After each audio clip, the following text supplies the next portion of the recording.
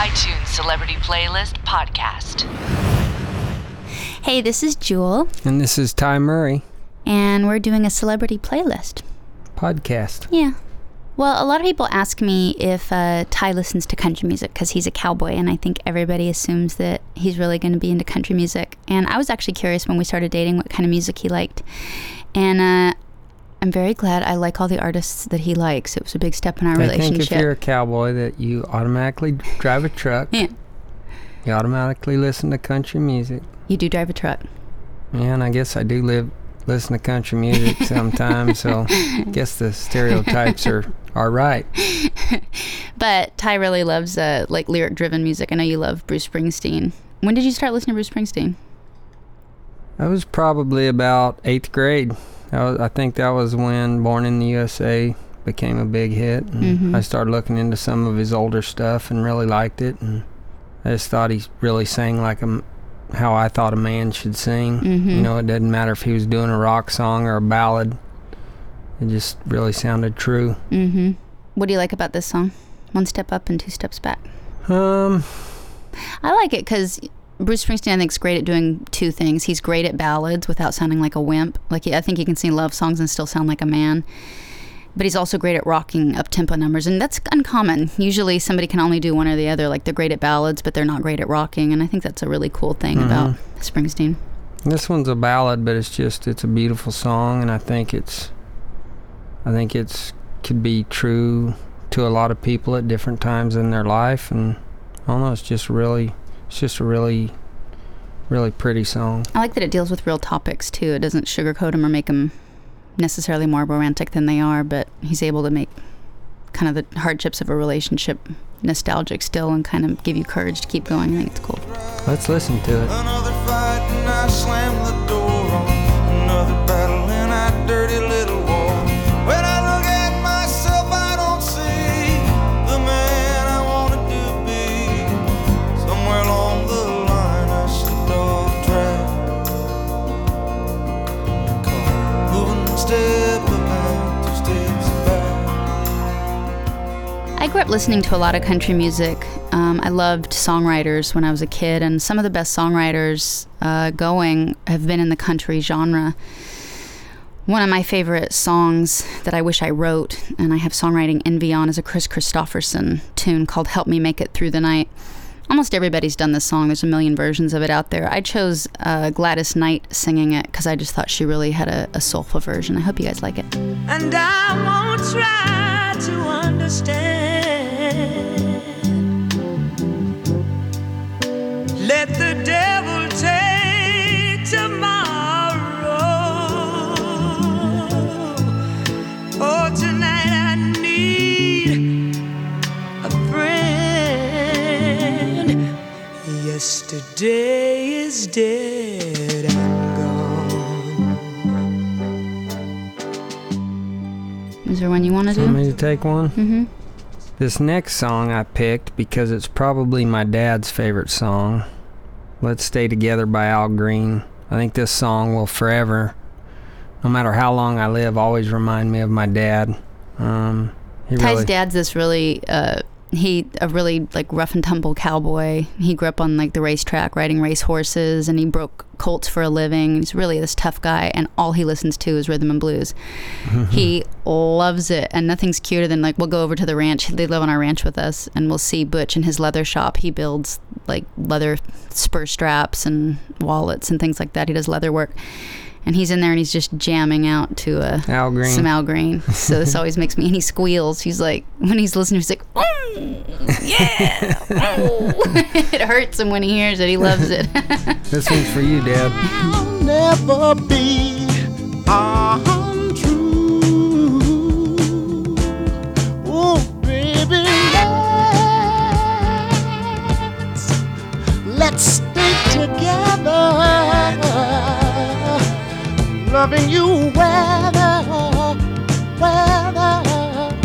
times are good and bad. While we're in kind of an R&B mood, this Bill Withers song is just classic. It's amazing. Ain't no sunshine when she's gone. I think when you can combine a simple lyric that's able to say something that's a cliche universal feeling in a way that lets you hear it new again is pretty amazing. This song really defines that. Ain't no sunshine when she's gone. Better leave them pretty young things alone, because there ain't no sunshine when she's gone. And the groove, you know, teaches you that mid-tempo songs can a lot of times rock harder than a fast-tempo song. This is a cool song too, I think, because anytime it comes on, it doesn't matter who you are or where you are. You've heard it, you know it, and you like it. Yeah. And I like counting how many times he goes, I know, I know, I know, I know, I know, I know, I know. That's how I'd write a song. You can't think of any clever lyrics or anything else to say. You just stick with that last thing you knew. Yeah, and sound cool doing it. I know, I know, I know. I know, I know, I know, I know, I know, I know, I know, I know, I know, I know, I know, I know. Hey, I ought to leave the young thing alone, but ain't no sunshine when she's gone. Ain't no sunshine when she's gone. Only darkness every day. The Pill by Loretta Lynn is one of my favorite songs of all time. This was revolutionary when I heard it.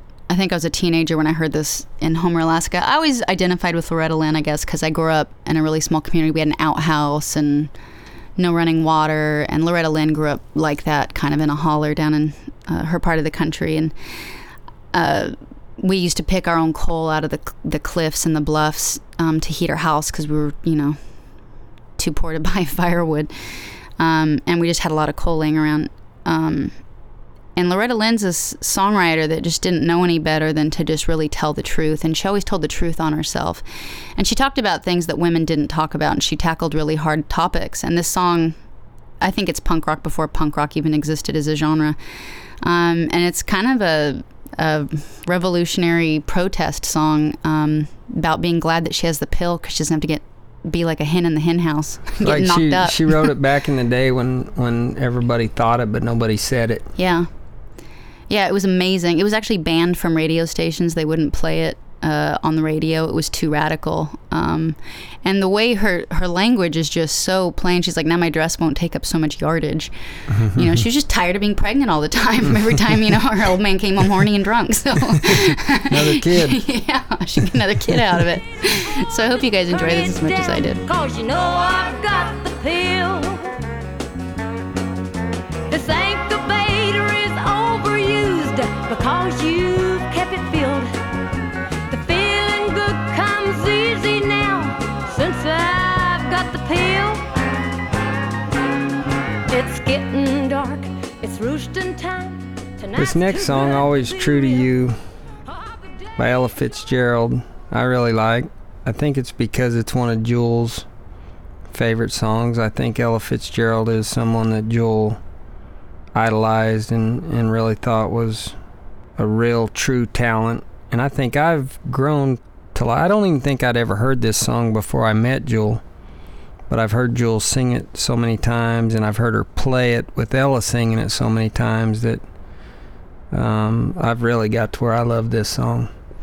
Cole Porter wrote this, and Cole Porter was one of my inspirations to become a songwriter because he wrote the lyrics and the melody, which is really uncommon. Usually one was a lyricist, another person wrote the music.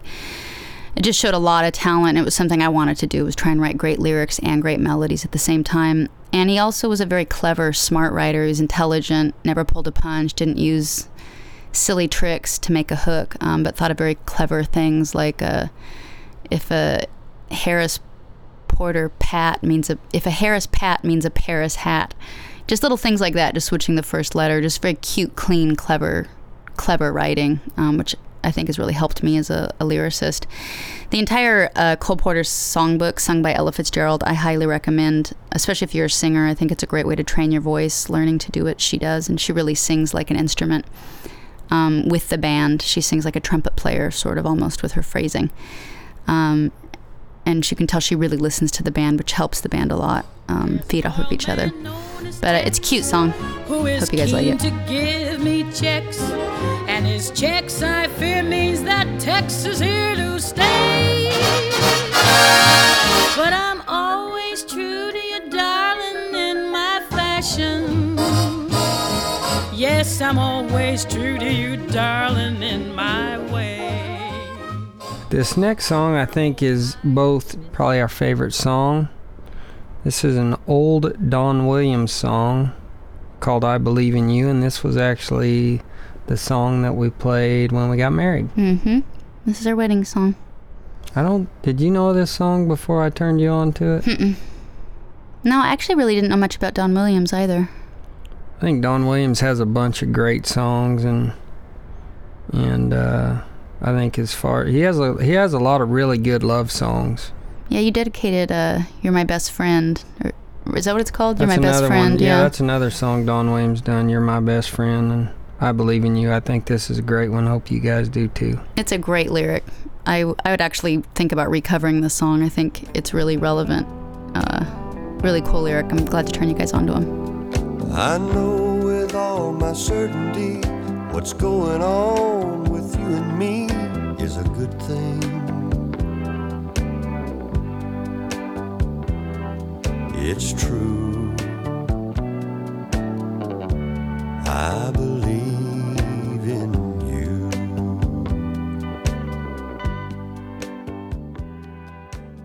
John Prine's one of my favorite, heroes. He's an icon for me. When I started out my music career, I was just hoping to have a career like John Prine.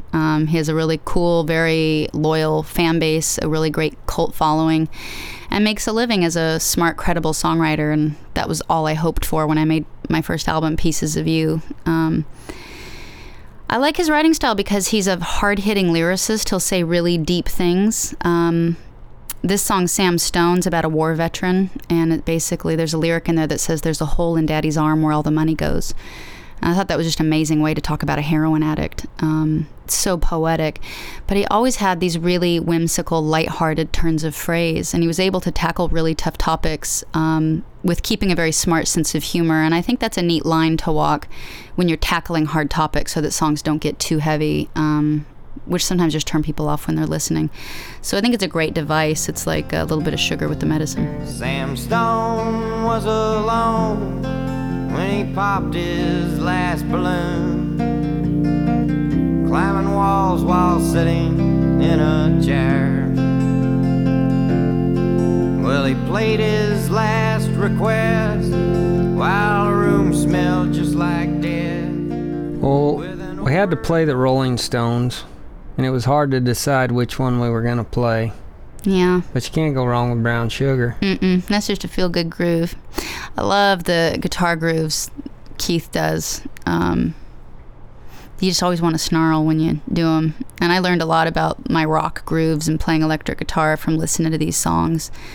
What's cool to me about the Rolling Stones is there's a really strong country influence in a lot of their stuff. Mick Jagger tends to write sort of almost country-leaning things. I find it really fascinating blend of rock and roll with, but this has a sort of blues tinge. But Brown Sugar, everybody sings along.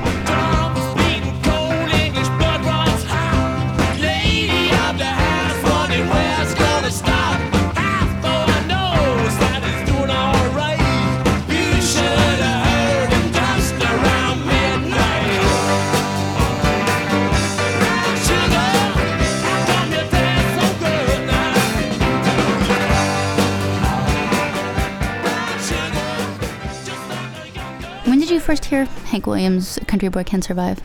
You heard a lot of these songs driving around with your dad, right? That feels like one of those songs that I've just heard my whole life. And I think it's a song that went beyond just country music fans liking it. I think it's just like Hank Williams Jr. doing the Monday Night Football stuff. I think he's one of those artists that has been around so long and wrote such iconic songs that everybody's got to where they listen to them. And I think it also really taps into American independence, like the idea that's so American whether you're country or not. And I like how he talks about a guy in the city in the song, and kind of how a lot of people that we even meet that live in cities kind of have this desire to like be self-sufficient and live off the land, and know that you can make it if there's an end of days. When it comes to jukebox songs, you can't hardly beat this one. I'd love to spit some beach nut in that dude's eyes and shoot him with my old 45, 'cause a country boy can survive. country folks can survive.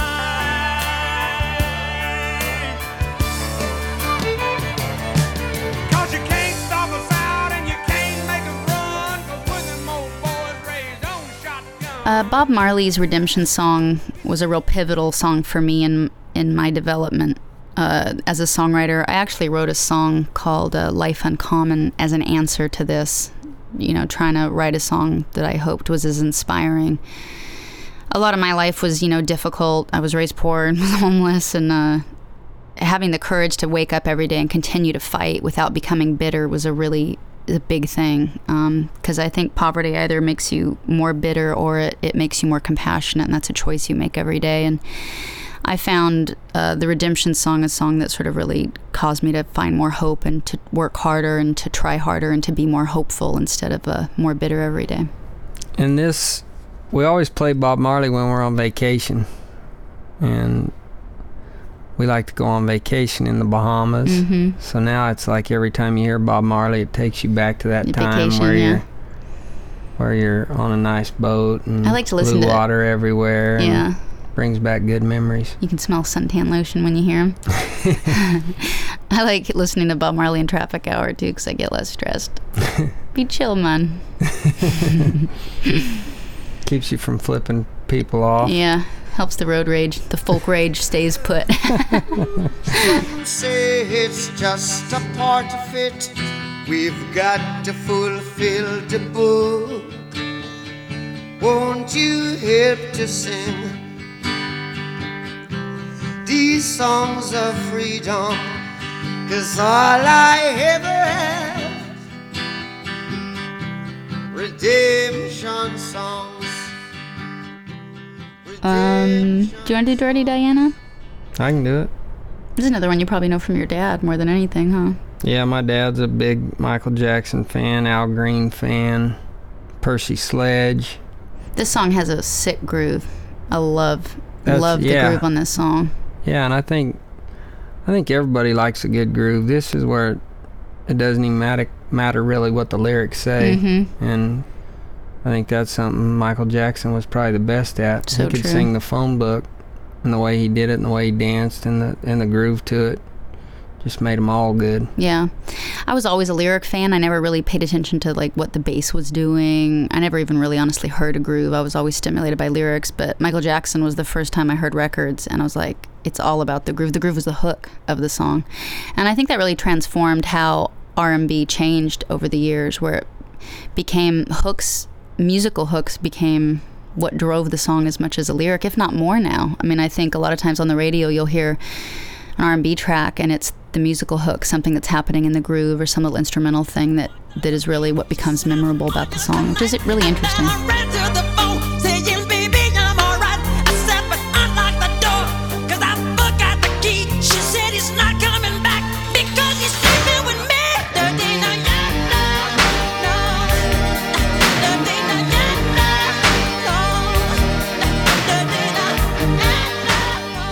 Sarah Vaughan is one of the finest vocalists in history of any genre. I'd take her up, as fine as Maria Callas and a lot of the classical vocalists. She just happened to be in blues.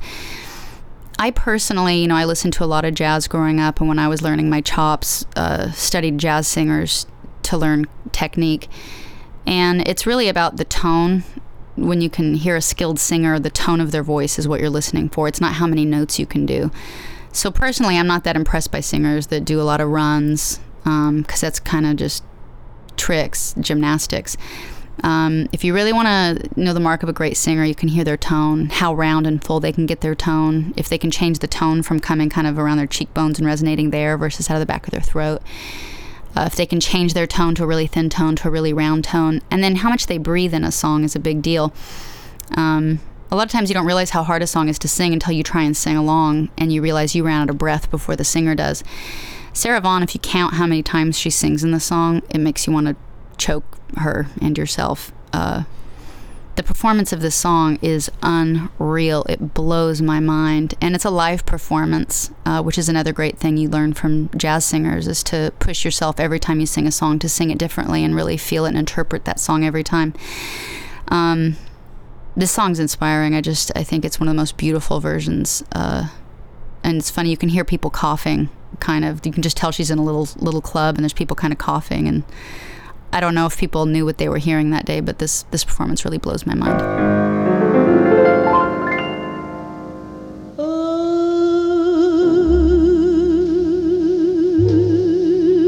be seeing you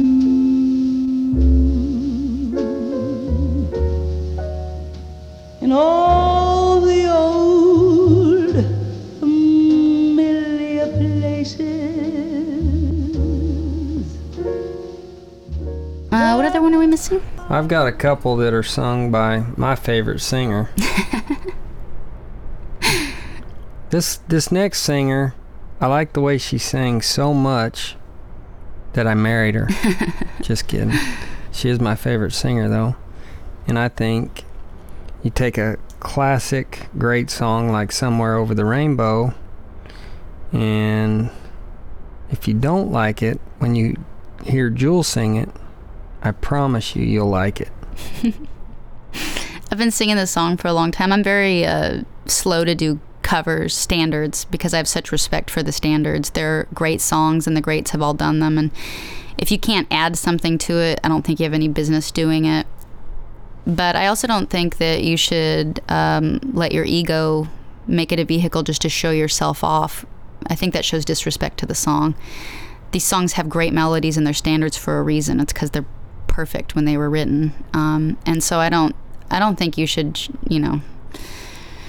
show your vanity by over-singing one of these songs. And I think it takes years to find your own version. I've been singing this song since I was 14 or 15, and it's taken me, all these years to actually feel comfortable about putting it out.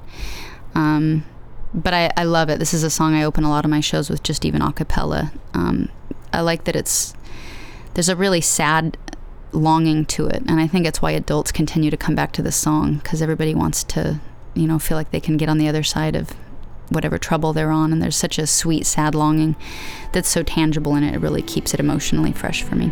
Somewhere over a rainbow, bluebirds fly. If birds can fly over a rainbow, then why can't I? Well, if you like that one, you're also going to like this one. They're both on Jewel's Lullaby album, which I was very proud of her. She produced it herself, and she did it all at our home studio at the ranch. Independent release, no label? Yeah, independent release, no label. And Sweet Dreams for You, I just think is just really a great song, whether you're singing it to your wife or your husband or your kid or anyone that you love. I just don't think that it gets much better than this one. I grew up on the standards and the songbooks, but in popular music, it's hard to really refer to that time period as a writer, because it's a little bit outdated when you're talking about pop music and popular culture. But on this Lullaby album, I was able to use songs and write songs that harken to kind of a classic style, and this song to me sort of sounds, I tried to write it in real classic style. It's a good one. Let's hear it. Sweet dreams for you, so hush you back and don't you cry. Sweetly dream, little baby. Well, you've been listening to Jewel and Ty Murray. We're wannabe DJs. From cowboys to singers to dancers to DJs. We're going to do it all. We gave it our best shot. We hope you enjoyed some of our favorite songs, and hope we turned you guys on to some new music. We had fun. Hope you did too. iTunes Celebrity Playlist Podcast.